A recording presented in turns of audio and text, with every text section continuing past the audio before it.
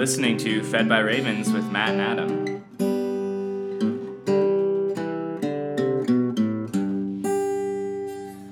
Good morning, Matt. Good morning, Adam. Welcome to day 155 and 156 of Reading Through the Bible, and you are currently engaged in what is known as the oral tradition. That means we're just talking about it. We're glad you're with us. Where are we today, Matt? All right, our Old Testament reading for today is found in 2 Samuel chapter 5, verse 6 through chapter 8.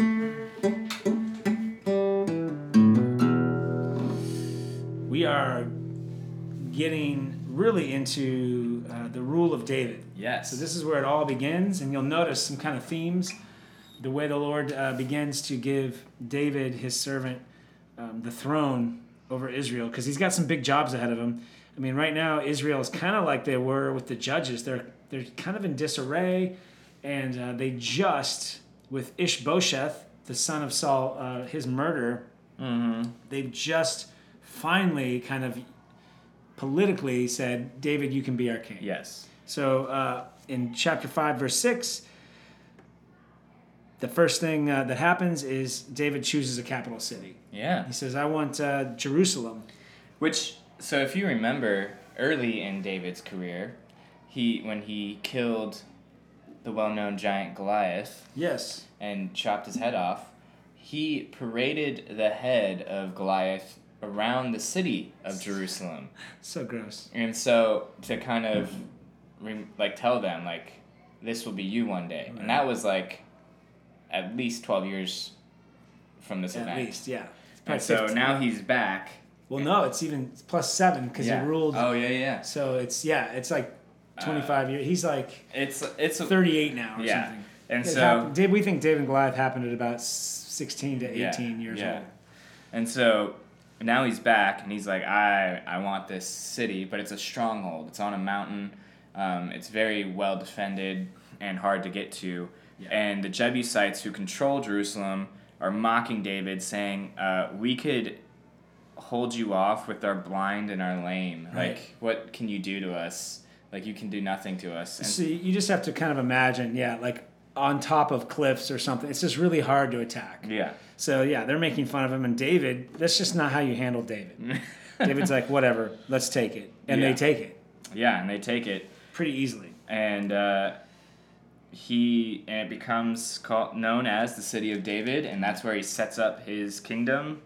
And it's more centrally located, so it makes sense for him. And he's also fulfilling, what the Israelites were supposed to do, which is drive out all the Canaanites from the land. And these were a Canaanite city in the middle of the land of this city Canaan. had never been taken. Mm-hmm. So it's funny to think that we just think Jerusalem is the headquarters, but really we've seen Shiloh, we've seen I don't know, other, it's been moving around. Hebron. And so it really we get the central place. So this is a big part of the story. And Jerusalem's going to become central to everything. And then people, other kings, start to recognize, David's kind of serious. So they start to give tributes to him, to build him, a palace to live in. And then David does go the way of most kings and starts to collect concubines and wives.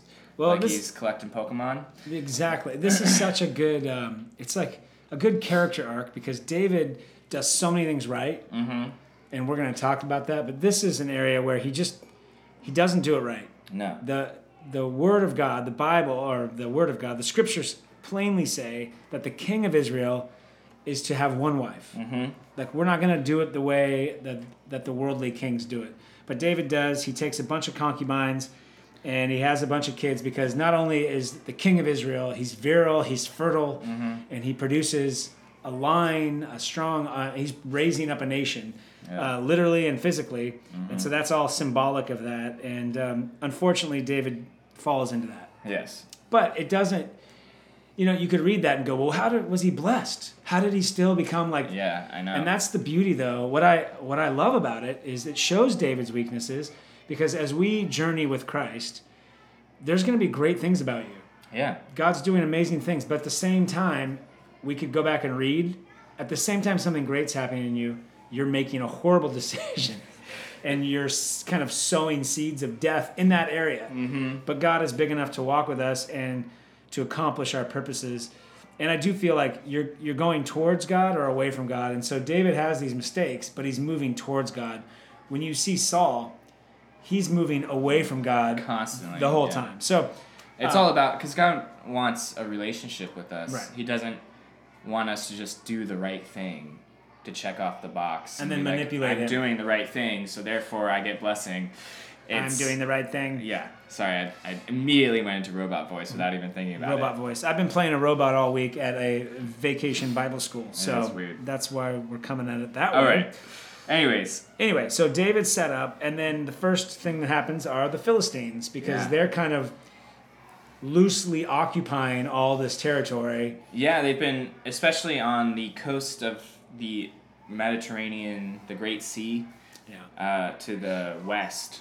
They've been really there and have strongholds there. And so now they realize, oh man, David's king. He's totally flipped on us, and he's establishing a very firm kingdom. So we are going to come in force against this guy. They're so mad, and they know him. Like they spent time with him, so it's like a huge betrayal. Yeah. And they know how strong and smart he is. But this is where David, for all his faults, this is what he does right. Yes.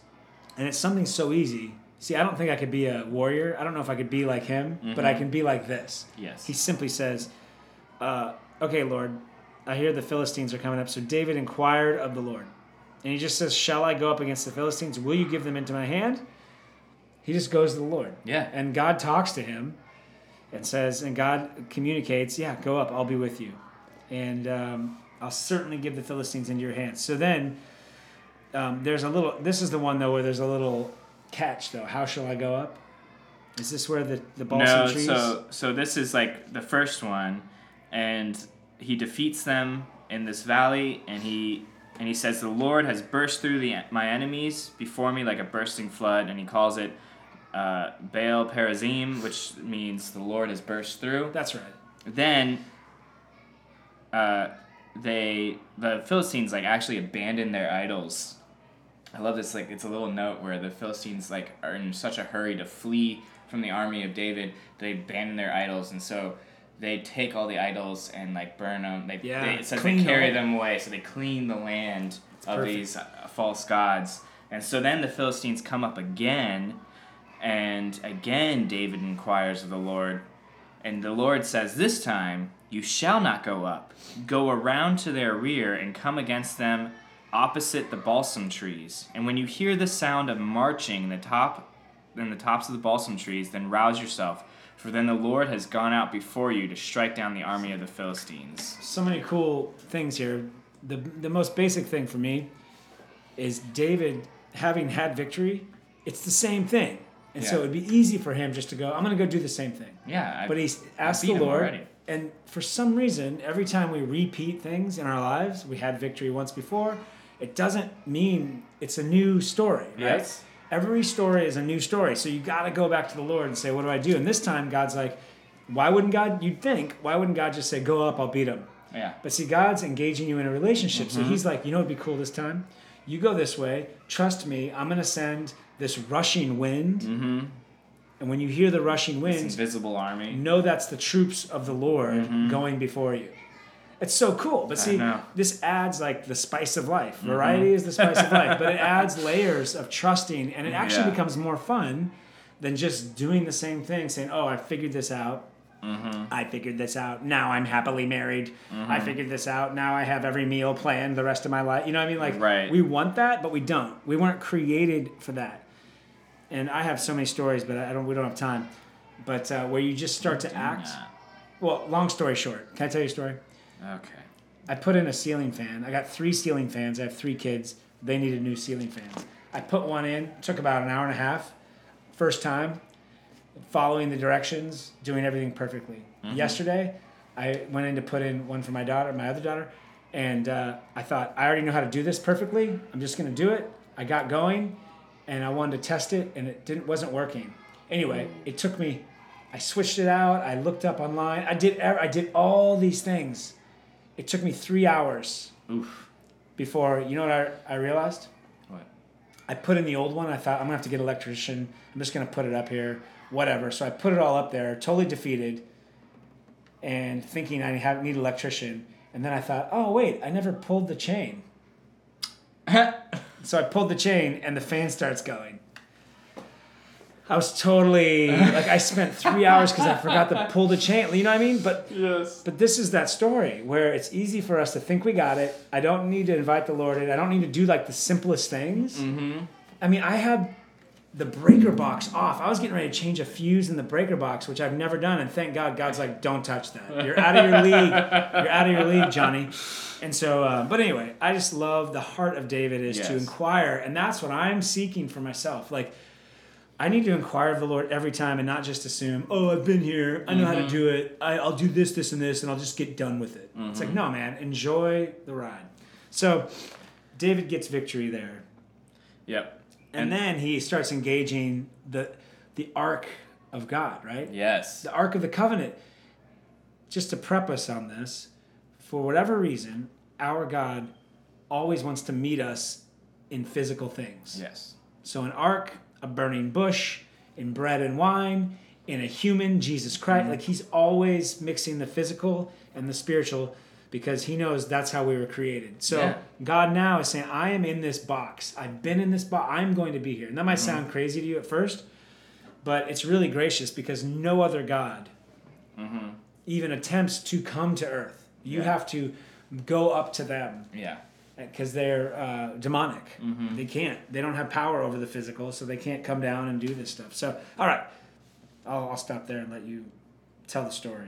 Oh, okay. So, if you remember, the Ark of the Covenant was taken by the Philistines, and the Philistines put it on a cart eventually because it was like sending plagues. It was bringing judgment onto all their cities. Tumors and the Black Plague. So they sent it away, and it went to one town, and that town, like, all the guys were, like, touching it and died. Yeah. And so then they send it to another town, and there's, like, a Levitical people there, families there, and so they take care of it, and they handle it for the time it's there. And so David now goes to that city and says, I want to move it to Jerusalem. I want to move it to the capital. Right. Well, he wants to be blessed because he realized, oh, God shows up. Yeah. And this is the guy that God talks to, so you'd think, I don't need a box. I can talk to God anywhere. I can go golfing on Sunday or on my boat. It's fine. Right. David's not like that. He's like, no. God says he's in this thing. I want to be about it. And if my central kingdom is going to be in Jerusalem, I want God to be in Jerusalem. Yeah, because you are blessed when you are with God. Period. And so he goes there and asks them to bring it to him. And so the thing that they do is they then recreate kind of what the Philistines did. Like the pagans handled the ark by putting it on a cart and sending it on with like heifers who've never like pulled a cart before. Right. And so these Levites then are like, well, let's put it on a new cart and like lead it in. And they're supposed to, the original system was that the Levites and a certain family of the Levites were supposed to carry the Ark of the Covenant on poles.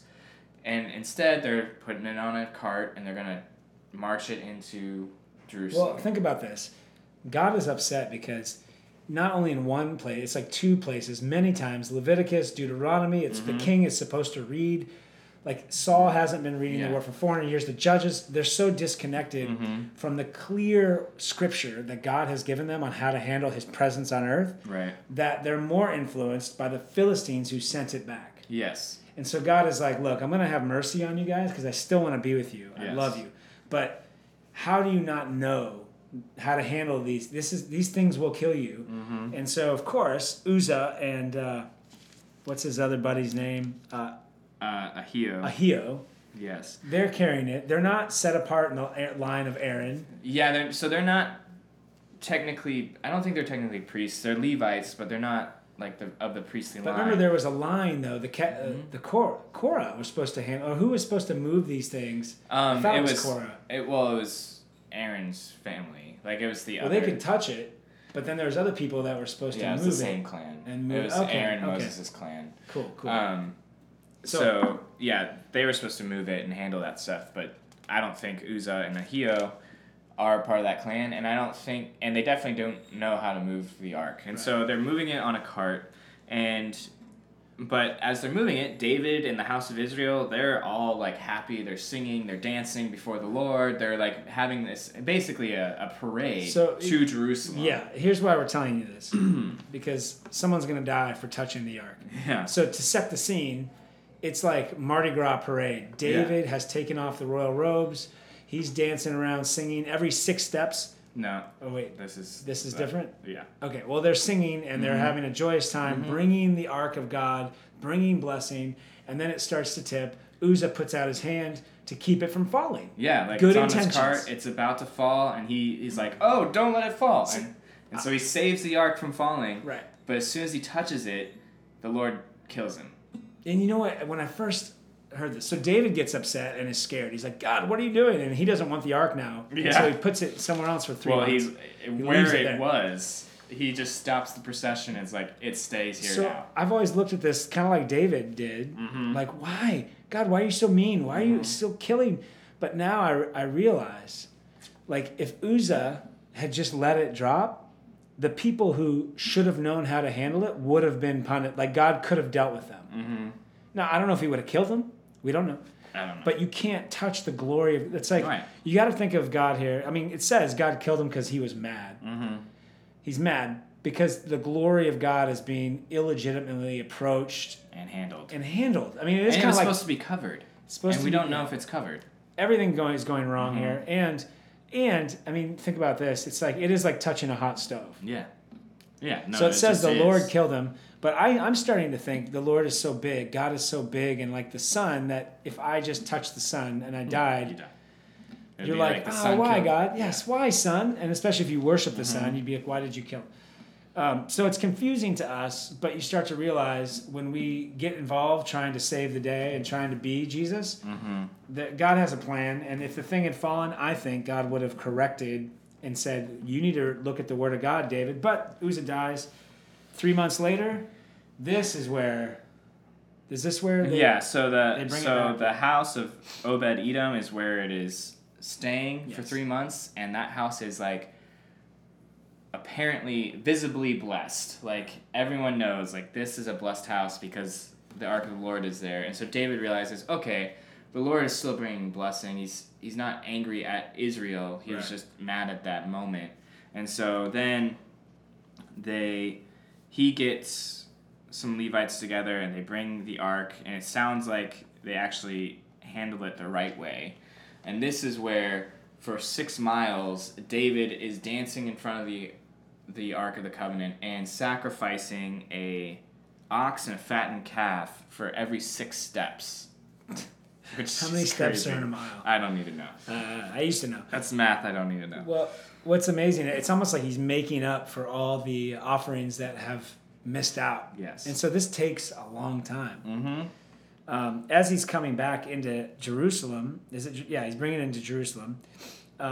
His wife, who he got back from Saul's daughter, we call her Michal. Yeah. It's Michal.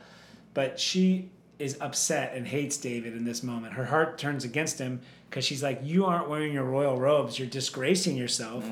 And she tells him, she's like, you're a disgrace. And this is where David just goes, you know what? It was before the Lord who chose me above your father and above all his house to appoint me as prince over Israel, the people of the Lord. And I will make merry before the Lord, and I will be abased in your eyes, but by the female servants of whom you have spoken, because she's like, you're embarrassing yourself in front of these females. He says, by them shall I be held in honor. And then she's barren until she dies. Yeah. I had one thing, too, with the barrenness. It just reminded me. You know, like David took all these cute concubines, and he's fertile. And, you know, Jesus, our king, he doesn't take any wives. Right. Because he's setting up, and I think God is setting up, too, that I will give birth to people, their hearts. I will give them new hearts and new minds. You don't need to, it's not like the way we build armies on this world. And so by taking all those concubines, he does open up headaches. Yeah. Well, I think... So now we got 7 and 8. I know. Yeah. Here's what I want to do for 7 and 8. Tell me, you fill in the cracks. Yeah, go for it. But basic 7 and 8 is worth reading and remembering because 7 is pretty much God's covenant, his promise to David, and then 8 is David's promise to God, and they're so. And I know there's more in there, but they are worth reading because it's just beautiful. David asks. He wants to bring the ark into and build a house for God. And then God reminds David, like anytime there's a covenant, it's like, I'm promising, this is like a deal between real estate agents, you know? Like, here's the deal. I'm going to bless your house forever, David. You stay with me and it's all going to be good. Yeah, so David is like feeling it. He has the ark and he wants to build a temple. He's like, I have a palace. Why shouldn't the Lord have his own house? Good instincts. And even the prophet Nathan that was with David is like, go, do whatever's in your heart. The Lord is with you. But then the Lord comes to Nathan and says, no, I don't want him to build. He's not going to build me the temple. His son will. Right. But he won't. I haven't lived in a house since I brought the people out of Egypt. I've been in a tent. I've never asked for one. I don't need one. So I will. But then he makes this amazing, beautiful promise to David of, I will bless you. I will bless your line forever. I will love your son. And he makes this cool promise about David's son. And it could be, usually when God makes like promises or prophecies, it's like a both and. Right. And so it's about Solomon, the immediate heir to the kingdom. And then it's also about Jesus. Right. So it's this cool thing about how God is going to love the son of David. And then David responds with complete gratitude and thanks. It's perfect. It's, for you, O Lord God, have spoken, and with your blessing shall the house of your servant be blessed forever. And so this is why Jesus is a fulfillment. He's in the line of David. It's so important because there was a covenant of blessing for David to rule over God's people. Forever. And then Jesus now rules over the people forever. It's perfect. And then in chapter 8, the blessing begins, really. Now David starts not just defeating local enemies, but he starts to get victory over international, like the nations that surround the promised land, he's taking on.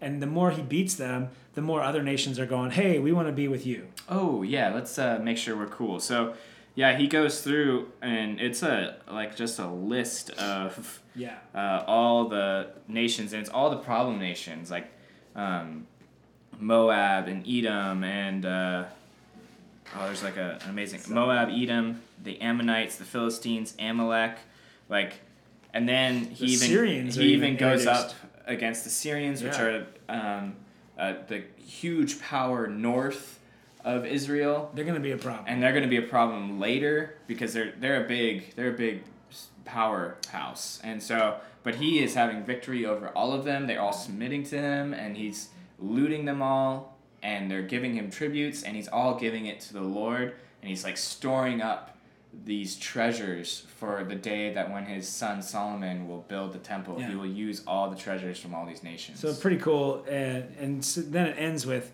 David's officials. So everything's like coming together. The kingdom is being unified, and then he has his cabinet, and they list all of his cabinets. His sons act as advisors and kind of priests to him. So people want to deal with the king, they go through his sons, and everything is set up. And then they actually do get 2 legitimate priests. So as far as we knew, Ahimelech, who was running around with him, his whole family was killed by Saul. Except for one. Except for Ahimelech, and he ran and was running with David. But then they find another Zadok, the son of Ahitub, and Zadok is of the line of Aaron. Nice. And his line will actually play out for a while. So you got prophet Nathan right now. You got priests, and you got the king. And Jesus is our prophet, priest, and king. But this is a high point, a really good point.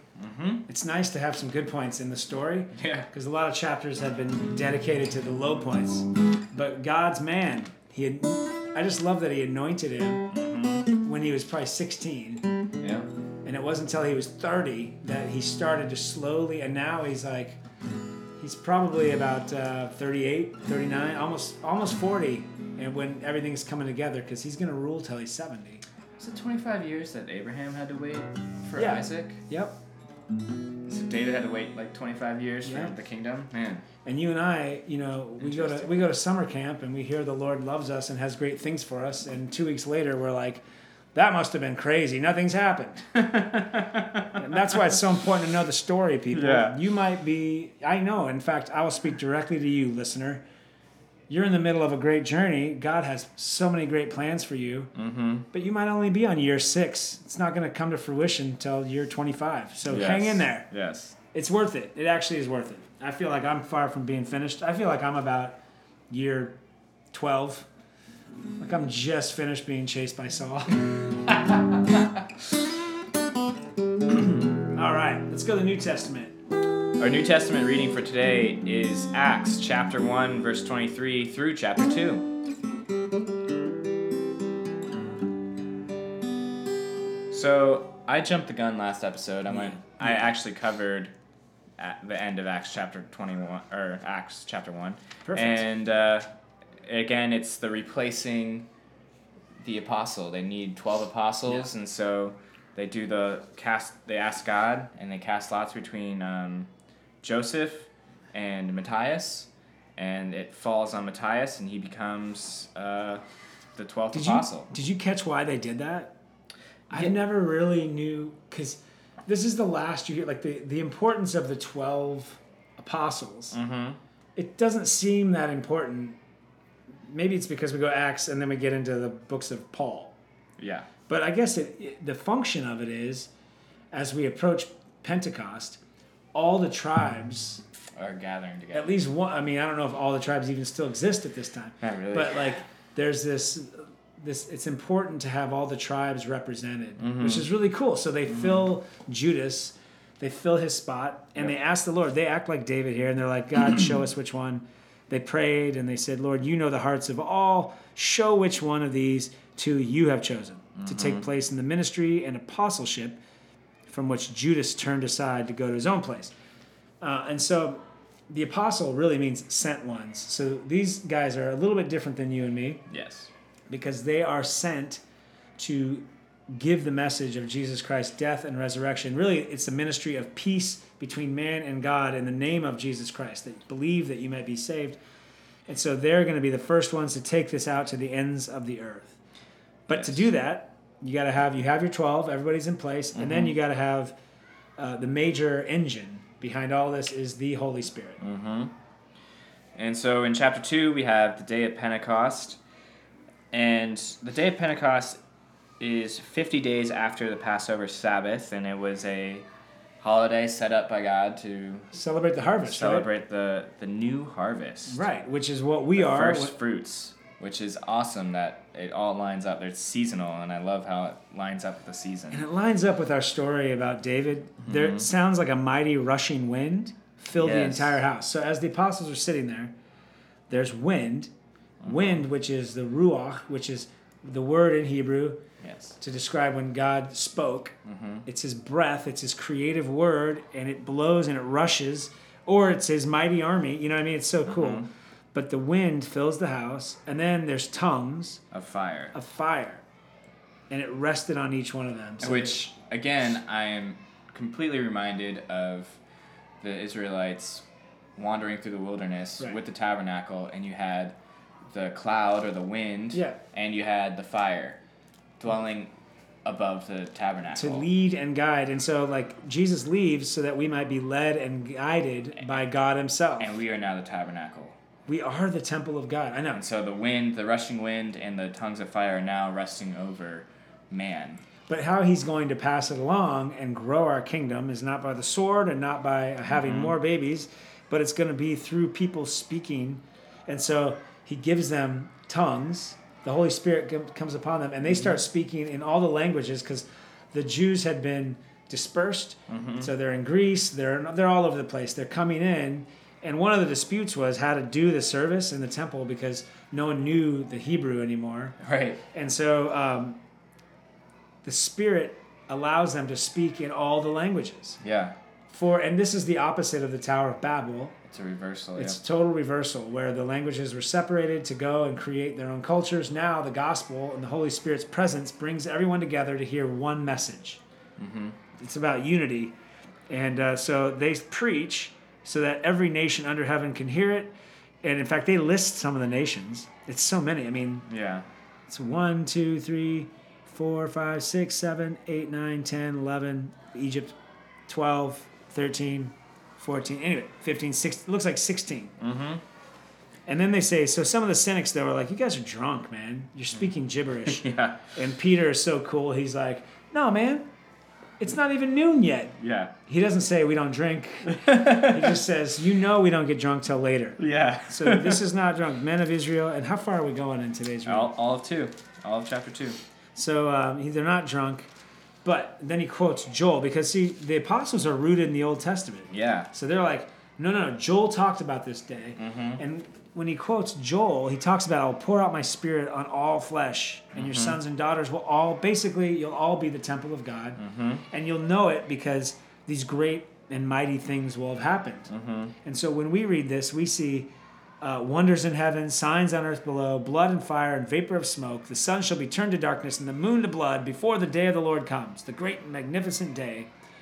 We see that as Jesus' death and resurrection. Like when there was earthquakes, there was darkness, there's great and marvelous works had been done. Mm-hmm. And then it says, and shall come to pass that everyone who calls upon the name of the Lord shall be saved. Yeah, and that's where we're in right now. Right. Where we call upon the Lord. So I do love that. And then he goes on and very clearly, very boldly is like, these words are talking about Jesus of Nazareth, whom you crucified. And God brought him here. He did all these signs and wonders, and you killed him. And I love how he just like bluntly is like... Well, that's a big deal for Peter. Yeah. Because, he was scared to say, I don't know him. And now he's going, you guys killed him. You guys killed him. And everyone... And really, it's like, we did? We're from other places. Mm-hmm. Yeah, you did. Yeah. Okay. And then he preaches, right? Yeah, he preaches. He quotes David. He's like really rooted in the scripture, in the Old Testament. And he's quoting the Psalms and tying the Old Testament and saying, like, it was all about Jesus. And this is how it's all about Jesus. And... he's very bold and confident about connecting Jesus to David, and he's like, he's the son of David. He's the one that the Lord talked about and promised that he would love and establish the rule of David forever. Well, he even mentions knowing that God had sworn with an oath to him that he would set one of his descendants on the throne. So this is quoting what we just read. Yeah. It's so amazing. I know. Quoting what we just read in God's covenant with David. Like, Peter remembers it. And so when you're reading, too, the New Testament, sometimes the quotes don't make sense. Mm-hmm. You're like, wait, it's not a proof text. Right. It's a connection of thoughts. Like, you got to know the story to connect it. So yes. When I read this now, I'm going, oh, this is going back to a covenant God made with David. Mm-hmm. It's not proof that, he's in the law. It's not proof. It's just like connections. That's how they use it. That's why sometimes it seems loose or not. If you don't know the story, you're like, I don't get it.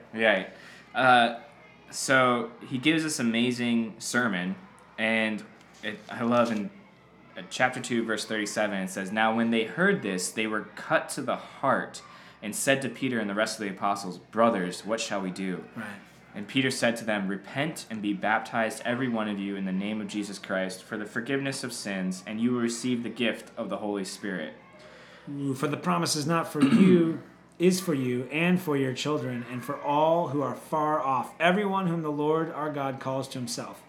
Dude, so Peter now is preaching and proclaiming the gospel. What a flip, And then what is he saying? When they say, what do we do? Repent and be baptized. He doesn't even say pray a prayer. No. He doesn't say, like, do this or that. He says repent, which is to say, dear God, help me. I see my sin. Yeah, I need you. I need a Savior. And the beauty of repentance is absolution. So, just repenting, you can say sorry over and over again, and it never makes you feel better. Because if you're doing it just to be obedient, I said sorry. The real gift of repentance is the faith to believe that you're forgiven. Yes. That's called absolution. Mm-hmm. And that's why he says, repent and be baptized. Yeah. Because baptism is the absolute absolution of all absolutions. It's the washing of the, yeah. It's where God covenants to you. So you repent and you say, I believe I need you. I have sinned.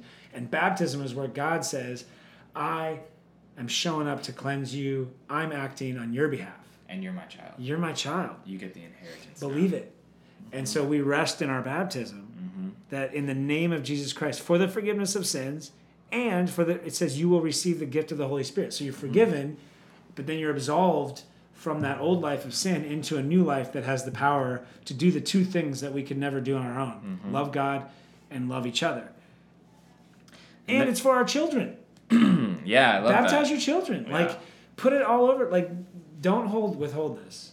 And then it says in verse 41, so those who received his word were baptized, and there were added that day about 3,000 souls. Dude, Peter did this. He built a mega church in one day without a PowerPoint, smoke machine, electric guitars, hymnals, vestments, no stained glass. How did he do it? And this is what we're all trying to, us church planters, like, I want to build a church like that. Well, what do we know, Matt? How did he do it? The Lord did it. Right. The Lord builds his church, period. The Lord gives life, breathes life into dead things. He turns the lights on. We simply proclaim. We were guys, yesterday we were scared for our lives, denying Christ, and today we're like, Christ saves. You guys need to repent and be baptized. And then the Lord does it. Mm-hmm. And then at the end of chapter 2, it gives a little snapshot of how the fellowship of believers kind of worked. There's like wonders and signs being done through the apostles, and all who believed were together and had all things in common. They got together. They kind of built like a little community. They sold their possessions and shared with everyone. And well, they're going to the temple together. They're all about Jesus. Yes. And so again, we're trying to recreate communities like this. Oh, this is what we want. But the key verse at the very end of chapter 2 is, and the Lord added to their number day by day those who were being saved. It's the Lord's work. The Lord's work. work. He builds his church. And, we just show up. I think too, it's not bad to want this, but you can't make this what this really is where we gather around Jesus and his power. Man, we can expect him to show up in death reversing ways. So forgiveness of sin, healings, and new energy, and generosity, and unity. And so come, Holy Spirit, fill our community with this kind of love.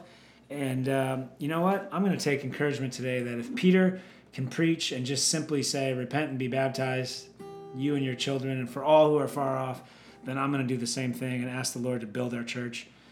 It's pretty sweet. Yeah. Today I'm going to read Psalm chapter 69, verse 29 through 36. I am afflicted and in pain. Let your salvation, O God, set me on high. I will praise the name of God with a song. I will magnify him with thanksgiving. This will please the Lord more than an ox or a bull with horns and hoofs. When the humble see it, they will be glad. You who seek God, let your hearts revive. For the Lord hears the needy and does not despise his own people who are prisoners. Let heaven and earth praise him, the seas and everything that moves in them. For God will save Zion and build up the cities of Judah. The people shall dwell there and possess it. The offspring of his servants shall inherit it, and those who love his name shall dwell in it.